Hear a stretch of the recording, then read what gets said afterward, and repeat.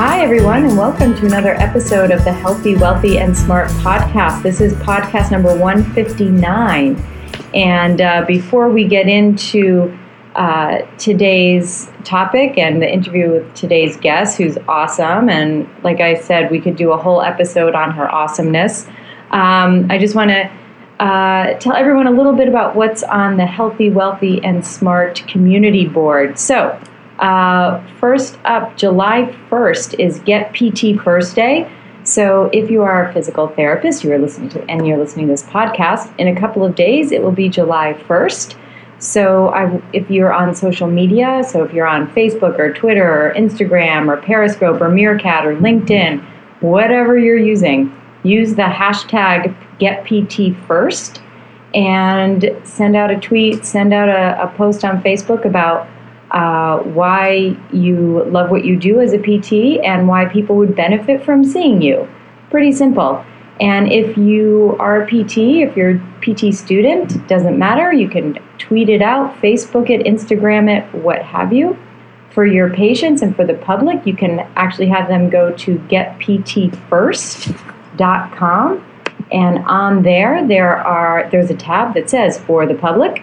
And there are longer narrative stories written by different PTs, just in layman's terms, talking about why you should go and see your local PT.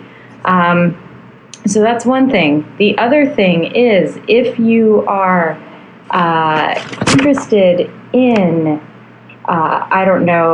certification, residency, fellowship, check out nextgenpt.com. They have all of that stuff. They've got continuing education, study courses, certifications, residencies, fellowships for physical therapists. They've got a great staff, and they've got some really great things lined up. So check out nextgenpt.com. If you are interested in getting a residency, fellowship, certification, when you check out, you can use the code HealthyWealthySmart5 and get 5% off anything off of those residencies and fellowships. So that's nextgenpt.com. And now today, so let me back it up. Last week, and on our community board, I told everyone to go to gofundme.com/trauma-aware-massage, because the ever so wonderful Ravensara Travilian has started this page in order to integrate trauma-aware massage therapy at her school, the Pacific Northwest College of Allied Sciences. So today I'm thrilled to have as my guest Dr. Ravensara Travilian. As a side note, I saw her speak last year at the San Diego Pain Summit. She's going to be speaking again in 2016. And she's just like the coolest person ever. So if you get a chance to see her or follow her on social media, she's fairly awesome. So she has been a licensed massage practitioner in Washington State since 1992. In 2006, she completed her PhD in biomedical and health informatics at the University of Washington School of Medicine. She practiced at the refugee clinic at Harborview Medical Center in Seattle for 7 years, providing massage therapy for pain relief, insomnia, and other symptoms for refugees living with the after effects or having survived war, genocide, and other forms of traumas. We'll talk about that a little bit more during the interview. She has served the profession as a board member for the Massage Therapy Foundation and as chair of the Best Practices Committee. She is currently completing a book on massage research and information literacy, and is developing a master's degree program in advanced practice professional massage therapy for vulnerable and underserved populations. So, Raven, welcome to the show. So psyched to have you on. Thank you, Sharon. It's lovely to be here. Thank you for that lovely introduction. Yeah, no, my pleasure. I am honored to have you on the show.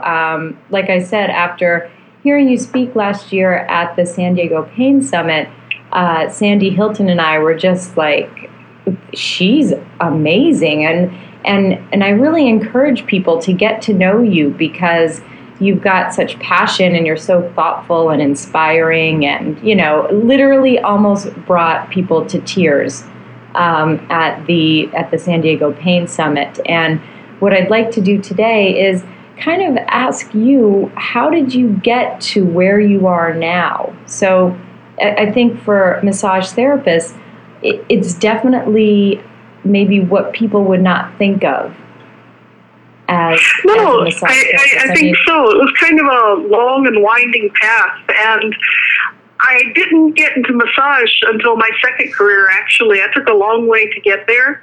I did my schooling in Alabama and in the Midwest, and I found my way to a course in Southeast Asian Studies, and that's what I did for my master's degree. So I loved University of Michigan. I was very happy there, but the climate was too hard on me. I couldn't take another Michigan winter. So I decided I wanted to come out to the West Coast, and I started working in the software industry out here just because it was booming at the time, and there were lots of jobs, and anybody with a degree in practically anything could get a job. But I knew somebody through connections in the refugee community. I had happened to come to Seattle, which is a place that has a lot of refugees from Vietnam, from Cambodia, from Laos, and from other places. So my friend, who was an interpreter for the Hmong population at Harborview Medical Center Refugee Clinic, knew that I was studying massage at night while I was working in the software industry during the day. And he asked me if I'd be interested in taking over for a woman who was doing massage, but who was about to go on pregnancy leave. So I said, sure. And I didn't know what I was getting into. I had no idea how profound and life-changing that was going to be. It was just amazing to get to the clinic, to be taken seriously as a full-fledged member of the healthcare team, along with the doctors, the nurses, the psychologists, the physician's assistants, the interpreters that I was working with. And for people who have been through so much, to trust me to be alone in a room with them, to put my hands on them, and to trust me to hear what they've been through, their journeys, the things that had happened to them, I had no idea when I started how profound that was going to turn out to be. It was really life-changing. And when you say, they're trusting you with their stories, I mean, these are not sort of your run-of-the-mill, I had a quote-unquote tough childhood story, No. Yeah, that's exactly right. Sometimes I would go into the clinic and I was irritated because it had taken me a long time to find a parking space.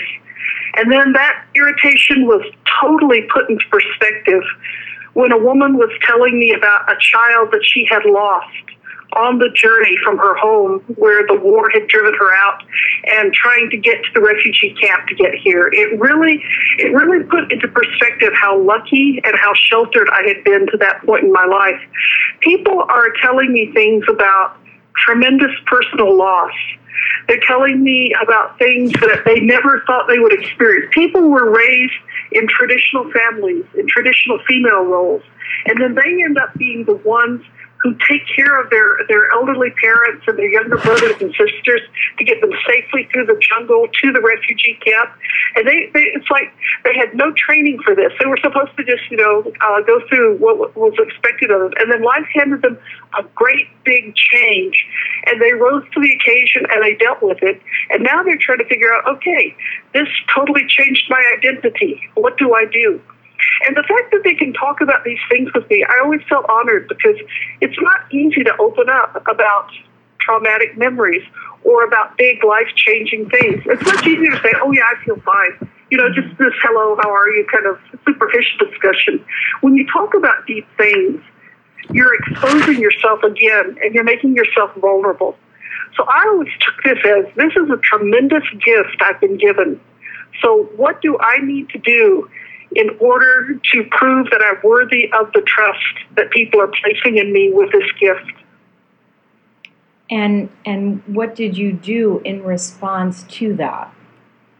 I learned some things about what do people expect you to do. So I studied shiatsu, for example, not because I wanted to be a shiatsu practitioner, but because the women from some of these cultures don't like to take their clothes off. They're very modest traditions.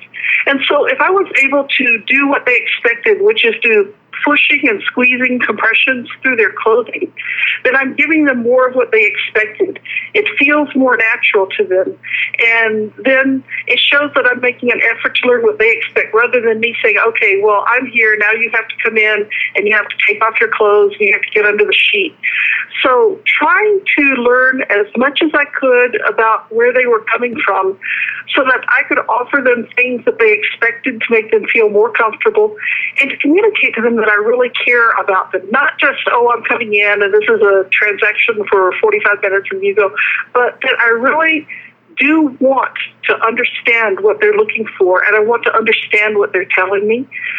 Things like that. So how do I go more than the extra mile in order to make a safe, welcoming, comfortable environment in which people may feel comfortable opening up, if they want to, about things that are very, very profound and sometimes very, very raw still, even decades later.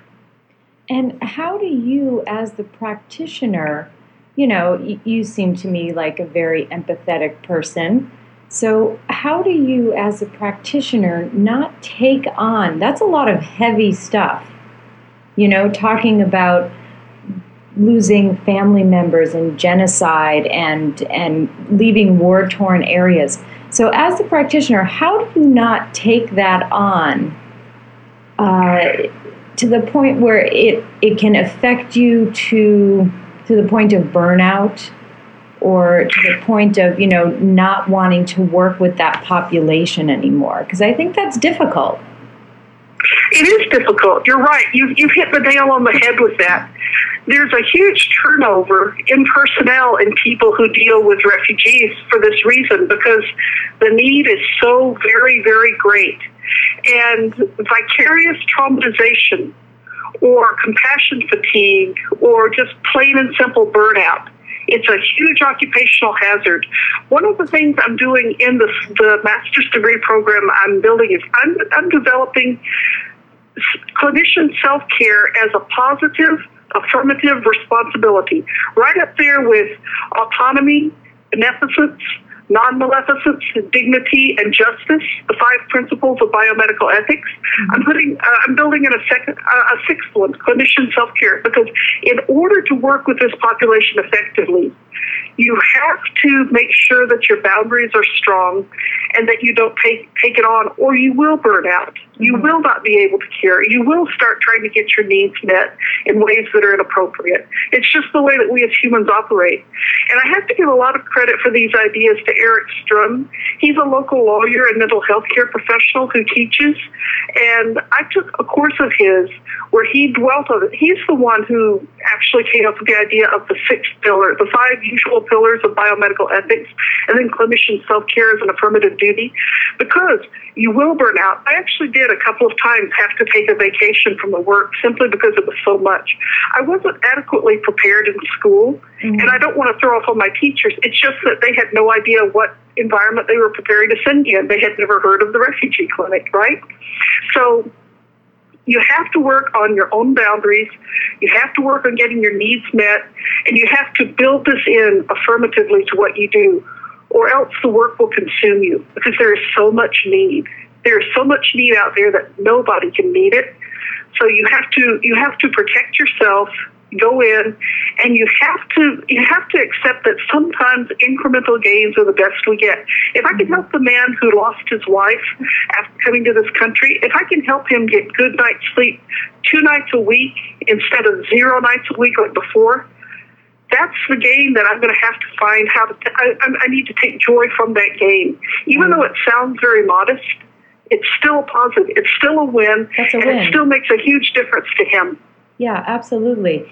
And how do you respond to the question that I'm sure people have asked you this in the past, but how do you respond to, well, how can massage therapy help a refugee?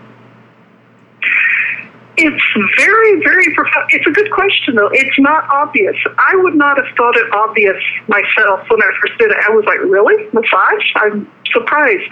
But for one thing, in the cultures that the refugees come from, and sometimes the refugees make use of traditional Chinese medicine as well, sometimes the most unexpected places. We did a poll or a survey on who's using what kind of treatments, and a lot of the East African refugees in the clinic were using Chinese medicine because they were living in the areas where it was available, and they were trying everything they could in the hopes of finding something that helps the pain go away. So they come from cultures where this is an expected part of medical care. So it provides a vehicle for communication. It provides commonalities. So it puts people at ease. A lot of, I think, what massage does for people is really very nonspecific. The act of feeling comfortable and safe and relaxed and nurtured just even for a little while, just that period of time outside of when you have to think about, okay, how am I going to get the bills paid today? How am I going to get the food on the table today? I think that by recreating what they expected from their cultures and communicating that, yes, I care about you as a human being. I want to make things in our time together as safe and comfortable and caring for you as I possibly can make it. I think that goes a long way. And sometimes we combine it with touch therapy. We combine touch therapy with talk therapy. Some of the sessions I was alone with them. Mm-hmm. Other sessions I was working with them while they were talking to the psychologist, and sometimes that would trigger the most unexpected connections. You asked about burnout. One of the things that really freaked me out, this is also a story that I told in San Diego. I was working with someone while she was talking to the psychologist via the interpreter, and while I was working on her back, she told about an auto accident she had seen in Seattle at a huge intersection here in town. And she said that the people in the car got decapitated, and she saw their heads rolling through the intersection. And I just wasn't ready for that. This was one of the things that, yes, I had to learn, okay, whoa, this is shocking, but I'm okay. She's okay now. I don't take this on. But then later, looking into it, such an accident had not happened in Seattle. The combination of her talking with the psychologist about her experience and of me touching her and of her being safe in the here and now in Seattle had somehow caused a memory to come up, but it had been expressed through her life in Seattle now. When she's talking about heads rolling on the ground, I don't know this for sure, but I'm positive that she was talking about in Cambodia. She saw this. But the combination of being able to talk to the psychologist, the combination of whatever we were doing on her back that helped her relax or helped her be in the moment, helped her to feel safe enough to where when that memory bubbled up, she was able to channel it in terms of what she's seeing in Seattle nowadays where she's safe. So I talked with the psychologist about that after she left because that memory threw me for a curve. And now that I'm more experienced, I should have been ready for it, I see in retrospect, but it was shocking at the time just because I was so new and I came into this with no preparation at all. And he said that he thought it was very good that she was able to take control of aspects of that memory and that it happened in a place where she was safe rather than whatever the original memory connected to when she wasn't safe. So we build an environment. I think that's a huge part of what we do. We build a safe, caring environment where they're free to disclose or not disclose to the degree that they want to. And then if they want to, they can take control of certain aspects of it in a way that they couldn't do back when they were fleeing whatever it was that pushed them to come here.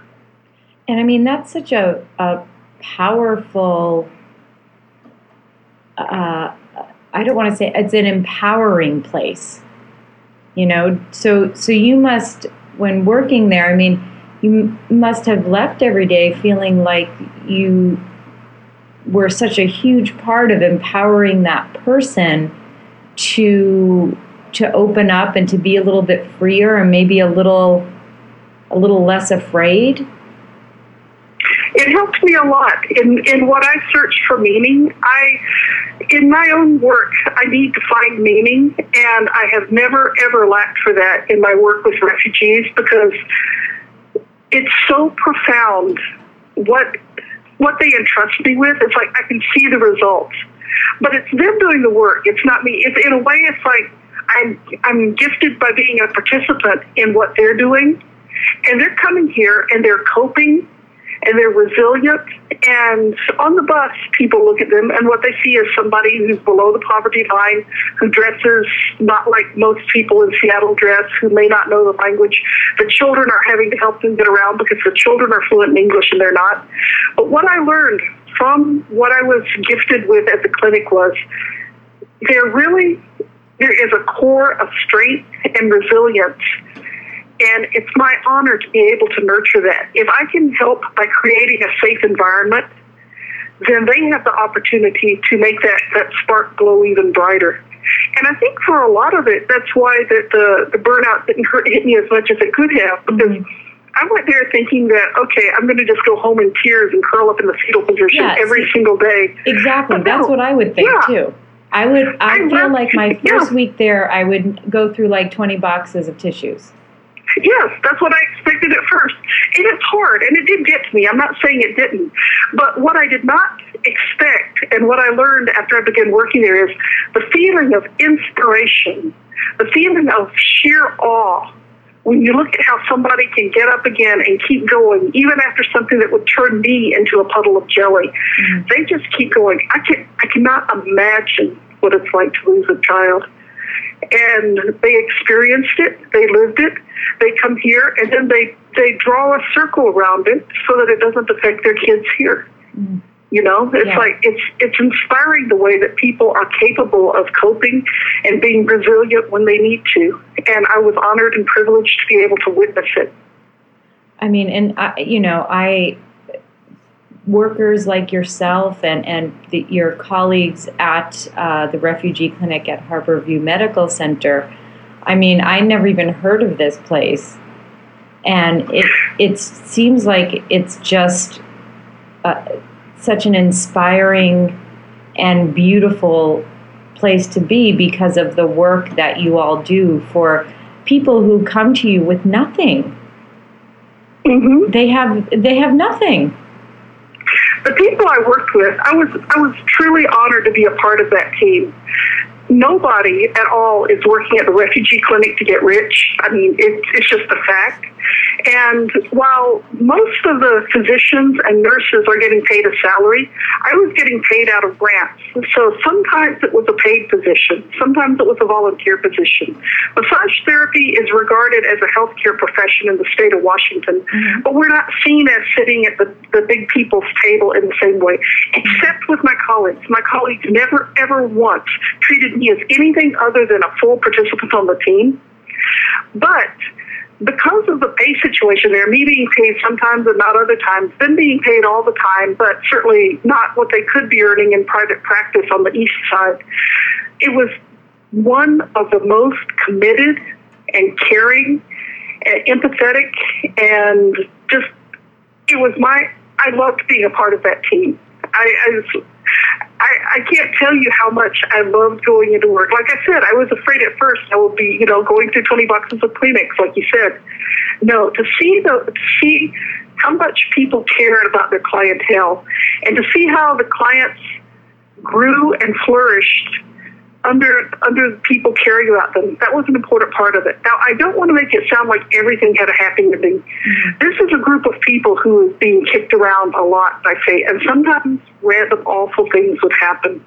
So I don't want to make it sound like every story had a happy ending. That would not be doing justice to my clients at all.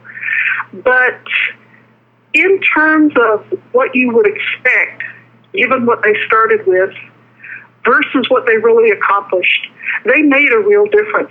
They worked hard, and they were resilient, and they coped, and I was blown away by how much that was true. I mean, it's just wow. I guess that's the only thing I could say is wow. What an exceptional group of people, and I mean, I think it's something to be very proud of. And now, so let's sort of segue into the trauma-aware massage therapy. So I'm sure you're working at the refugee clinic.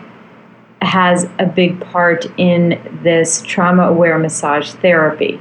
So can you talk a little bit more about what that is and why you feel it's so important?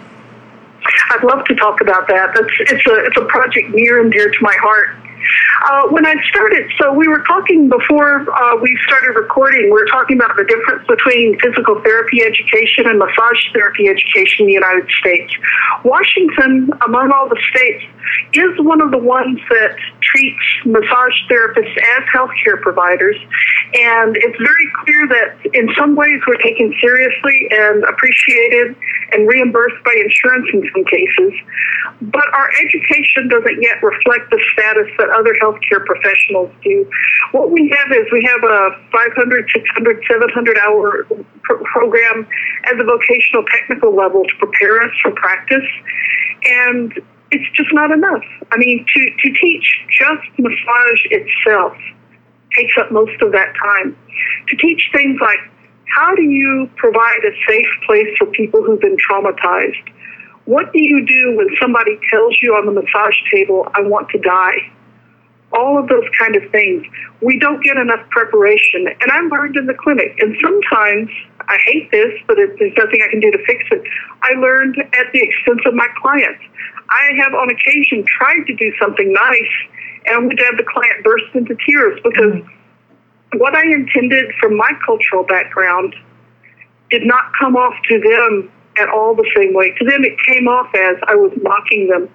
Here's an example. Okay, so in Cambodian language class, our textbook was written during the 1970s, before the war ended. So people were dealing with embassies and things like that. So I had very formal pronouns. So we were saying like Mr. and Mrs. to each other. So I used that in the clinic. And some of my clients who were from rural Cambodia thought I was mocking them. I would have spoken to them if I was in Cambodia. I would have spoken to them using relative terms like grandmother or aunt or uncle, something like that. I didn't know that. But when I started using the really high-level terms for them, they thought it was mockery, which is not at all what I intended. So things like that. I learned on the job. And what I want to do, nothing that specific, because it's like, if you want to work with Cambodian populations, that's an important thing to know. But in general, populations who are traumatized, you want to be aware to what kinds of things trigger them. And I didn't know that when I first started. For example, veterans returning from the war, as a group, not every individual, but as a group, they don't like to sit with their backs to the door because that's the way you can be taken by surprise. Well, I didn't know that. So the first time I set up my chair at the Seattle stand down, and I just innocently put it with the back facing the door, well, I didn't get any clients. I was like, what's going on? Why does nobody want a free massage? And then somebody pointed out to them, why don't you rotate the table and see if you get more people coming in and looking for a massage? It works so much better. So things like that. Not the massage itself. I trust people to graduate from massage school knowing how to do massage. But things like, what do we need to know? What do healthcare providers as a class know that we, just by virtue of our education, have not had time to learn about? Mm-hmm. What kind of things have been established already? Like in the mental health literature, there's a lot of information there about what is therapeutic relationship? How do you build a therapeutic alliance? There's a lot of overlap with that with us. We're not counseling. I'm certainly not trying to turn people into counselors or into psychotherapists. But a lot of the aspects of the therapeutic encounter are similar. So what work's been done there that we can leverage off of to better understand how we can go more than halfway so that our clients don't have to be educating us on basics, things like that. Yeah, no, and that makes a lot of sense. And again, it's kind of like what you said before about the refugee clinic, is it's all about building a safe environment. So learning these nuances as it relates to people who have been in traumatic experiences or been through traumatic experiences, it can only enhance that safe environment or add to that safe environment. Yes, absolutely. I want people not to have to learn on the job the way I did, because it's a very inefficient way of figuring things out, and sometimes you get it wrong, and then people get their feelings hurt, and that's not at all what I ever intended. So what lessons I've learned, I want to pass along. What lessons there are in the literature that other clinicians have taken the time to write down and to share with others, I want to pass that along. I want people to be able to do the work I did without having to go through the learning curve I had to go through. No, that makes perfect sense. I mean, it's helping massage therapists. What I get from it is, like you said, they learn massage. You trust that their education has prepared them to massage someone, and what you're doing is giving years and years of on-the-job training and lessons learned and failures and wins, and putting it together so that they are better prepared to handle this wide variety of the population. Would that be correct? That's beautifully put. I don't think I could have said it better myself. Thank you, Karen. Oh, anytime. You can use it whenever you want. Thank you. And so, who's helping you with this? Because there's no way you're doing all this yourself. I have friends from the time of the refugee clinic, and from other times. I have friends in the nonprofit world who are guiding me through what are the steps. So, okay, I need a board of advisors to give me reality checks on things. So I'm working with a friend who's put together boards of directors for nonprofit organizations in the past. I have friends who are fundraisers, so I'm talking to them about, okay, what is the best way to do this in order to ensure that some of the things I want to build in, like students not having to go into tons and tons of debt just to learn this, can be implemented. Again, it's learning from other people's experience. And Seattle is an amazing nexus for people who care about the world, who care about global health, who care about making things better.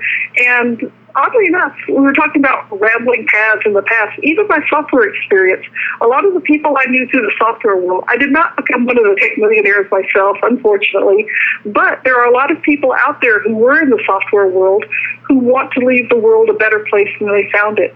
So there's a lot of social venture philanthropy here in Seattle, and I'm just finding that when I talk about what I want to do, doors are opening. It's not just refugees. Refugees is one population of 5 that I'm concentrating on initially. I want to train people to work with vulnerable and underserved populations. So we're working with veterans, refugees, long-term caregivers, families and children living with cerebral palsy, and families and children living with fetal alcohol syndrome. And there's nothing magical about those last 2 conditions, because there's tons of other conditions that people are living with too. It's just that we had to start somewhere, and so we have to build something, and then we'll be able to replicate it we'll make it sustainable by building on that success instead of trying to do everything at once. So a lot of people have specific interests. So in the veterans community, I'm finding people really want to help. People really want to be a part of this project in any way they can, because they care so much about what they see people coming home with. It used to be there were injuries that would kill you on the battlefield. And now people are surviving that. But they're coming home, and they're living with the long-term after effects of those injuries. And we haven't prepared what to do for it as a society. So people see a problem, and the idea that just what I'm trying to build could even be just a tiny part of a solution, people do want to get involved with it because they care so much. Yeah, no doubt about it. Years ago, my gosh, probably 10 years ago, maybe 10 years ago, and I don't know if this is still going on, but it's something to look into. I don't know if they're still doing this contest, but American Express was doing this, I guess it was like a contest for non-for-profits. And it was, I was watching TV one night, and it came on, and I was like, I have the best idea. I'm gonna write an essay, and I'm gonna send it in. And my idea was to have physical therapists across the country donate 1 hour a week to treat a returning veteran. And I think that did become, I think that idea did catch on. There's something called Hands for Heroes, which does that. Oh, cool. So, yeah, it's a great organization. The only problem with volunteer organizations is just that they can't meet the need. That's all. I mean, it's like they do good work, but volunteer massage on an occasional basis, it's a drop in the bucket of the need that's out there. So what I'm hoping is that by training people who go on to train people who go on to train people, I want to magnify our efforts. I think all of this, I think Hands for Heroes, I think massage therapists who haven't been through the master's degree program, I think there's lots of opportunities for us to work together and figure out what makes sense for who to do. If we're all attacking the need together, we'll make better progress than if we're just all randomly putting out efforts, but we're not coordinating them in any way. So I'm definitely interested in what systemic solutions are out there. What possibilities for making systemic change are there by working together with our allies on this? Yeah, no, I mean, everything, with anything, everything works better when you have the masses working towards one goal. And yes. And I guess the question that just came to me is, what is your goal for this? What is your goal for the trauma-aware massage program? I want to hand it over. I want to pass the baton to a new generation of leaders who are going to take it in ways that I can't even imagine yet. It's going to be so awesome and profound, but I can't see it yet because they're going to come up with it. So basically, I probably will be involved with it for about 10 years before I retire. And in that 10 years, I want us to lay down a groundwork, build relationships with the state. And because it's at the master's level, there's a thing in Washington law about who's considered a provider for purposes of reimbursement and for referral. So if we're at the master's level, we'll be able to be considered in that category. Now, I'm not saying that doors will open up magically. We've got a lot of policy work to do in the meantime. But I want to lay some groundwork with some projects. And then I want to see what seeds catch on and sprout and what ways they grow and in what ways people come up with things that I never dreamed, but I'm going to be so blown away by how awesome they are when I see what they come up with. I think that's an amazing goal. And how can we help? How can people learn more about it? How can they help you if you need help? What can we do? Right now, we're in the development and planning phase. So if you're interested in fundraising, which we can use funds to get the initial part started. We're also developing some income streams to make it be self-sufficient, but we're not there yet. So if you wanted to check out the GoFundMe page that Carrie mentioned earlier, that would be a tremendous help right there. It's GoFundMe.com/trauma-aware-massage. All three words run together, no hyphens or spaces or anything. And if you want to consider being a student, go to the website pncahs.com and check us out. We're going to be putting out more information through the months of July and August, and we're going to have a professional web designer helping us with this, which is part of what the fundraiser is going for. I'm doing it myself, and I'm not a web designer, so I'm going to get a pro in so that it's done right. We'll start taking applications in September for the first class that will start in September 2016. So if you want to give funds to help, we welcome supporters. If you're thinking about being a student, really check it out. The requirements for being a student are basically you have to be able to get licensed and insured to practice in Washington State, and you have to have already a college degree. The last thing we want to do is to set up people in a difficult and challenging environment. So we want to make sure that people are going to be okay with doing college-level work because what we're doing is so new. Mm-hmm. And then we're going to do outreach. So working with other schools, working with other parts of the state. One of the things about the Veterans Program is Seattle, the Everett to Seattle to Olympia corridor is full of resources. Like I said, the need is tremendous, but the need is met best along the corridor that runs from Everett to Olympia. Once you get out to more rural parts of the state, on the other hand, you have veterans out there, but they may not have a VA within driving distance comfortably, or they may not have people who are informed about trauma, or they may be in such a small town, 200 people, that they don't want to see the only psychologist who lives in town because they have to see them in the grocery store after that. So we're going to be working on cultivating resources in other parts of the state as well. So if you'd like to be a part of this, please check out those websites and see what kind of things interest you. Supporting us, maybe coming and studying with us, maybe just doing continuing education with us. giving us ideas, suggestions for project. You happen to know somebody who needs, we're interested. The students will be developing their own projects, so we'll be taking ideas, sorting through them, figuring out what makes sense, what our capabilities can sustain at any given time, and then launching and trying them and trying to get things planted so that the seeds take root and they grow into something sustainable. Yeah, and so if you want to be part of the program, you already have to be a licensed massage therapist. Yes. By the time the program starts in September 2016, you have to be licensed, and you have to be eligible to practice in Washington State. And since in massage, we don't have interstate portability hardly at all, that's a big can of worms right there. Uh-huh. And you have to be able to get insurance, so you have to have, the license has to be unencumbered. So yes, you have to be eligible to practice in Washington State, you have to be insurable, and you have to have shown by your bachelor's degree that college level work is something that you already have done. Got it. Okay, so sort of important requirements there to enter the program. And again, yes. if you want to go and help fund this program, like we've mentioned earlier, you can go to www.gofundme.com/trauma-aware-massage. All one word, no periods, no hyphens, no weird little squigglies in between. Trauma-aware massage. So gofundme.com/trauma-aware-massage. And, Raven, if you could sort of kind of sum up what you do and kind of what makes you tick and what really inspires you to sort of end our conversation here, what would that be? It's really important to me that my work has meaning.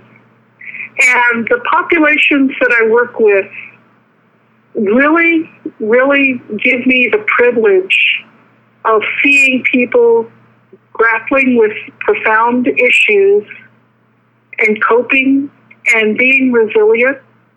And this is tremendous for me. It's really very gratifying to me, and I really feel honored to be a part of it. I feel like basically my job is to present an environment for people, and then the transformation that happens there, I make the conditions possible for change. And what people do with that opportunity, it's just phenomenal. So I really feel honored to be a part of this work I do. And it really, when I look around and say, okay, what's the purpose of my life? I owe a lot of the answer to that to my clients. And what I see doing is taking the experiences that I've been privileged to share in and handing it to people, kind of like passing the baton. So like I said, I probably got another 10 work years or so before I retire. So I want to see this take root, and I want to see people growing massage into a bona fide healthcare profession that has a seat at the table with everybody else. And I want to see them promoting access to massage to clients who, because they're vulnerable and underserved, they don't normally have access to massage, whether it's they don't have insurance or they do have insurance, but their insurance doesn't offer massage or whatever. I want to improve the access to massage.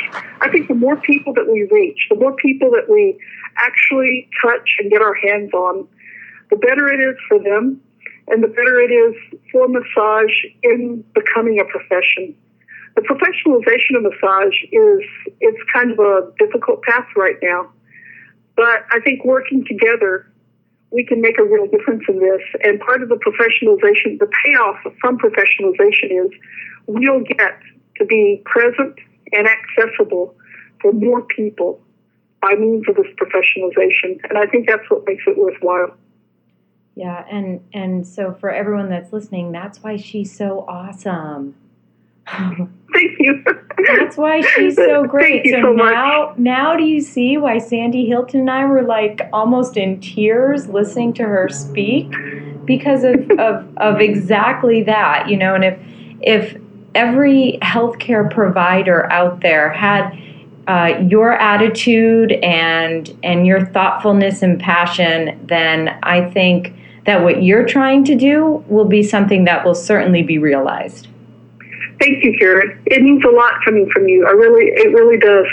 Yeah, and anyway, I feel like I could go on all night, but we kind of have to wind things up here. But I want to really thank you for coming on and sharing with the audience all that you do. And hopefully people listening to this will respond the way that it seems most people do. Like you said, I just talk to people and they want to help. Well, it's because of who you are that they want to help.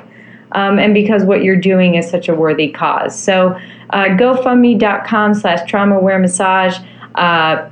Raven, thank you so much for coming on. I really appreciate it. And I look forward to seeing you again in San Diego next year and hearing you speak again. I'm looking forward to it too, Karen. Thank you for inviting me. I really do appreciate that. Oh, it's my pleasure, my pleasure. And everyone, thanks so much for tuning in today. Have a great rest of your week and stay healthy, wealthy, and smart.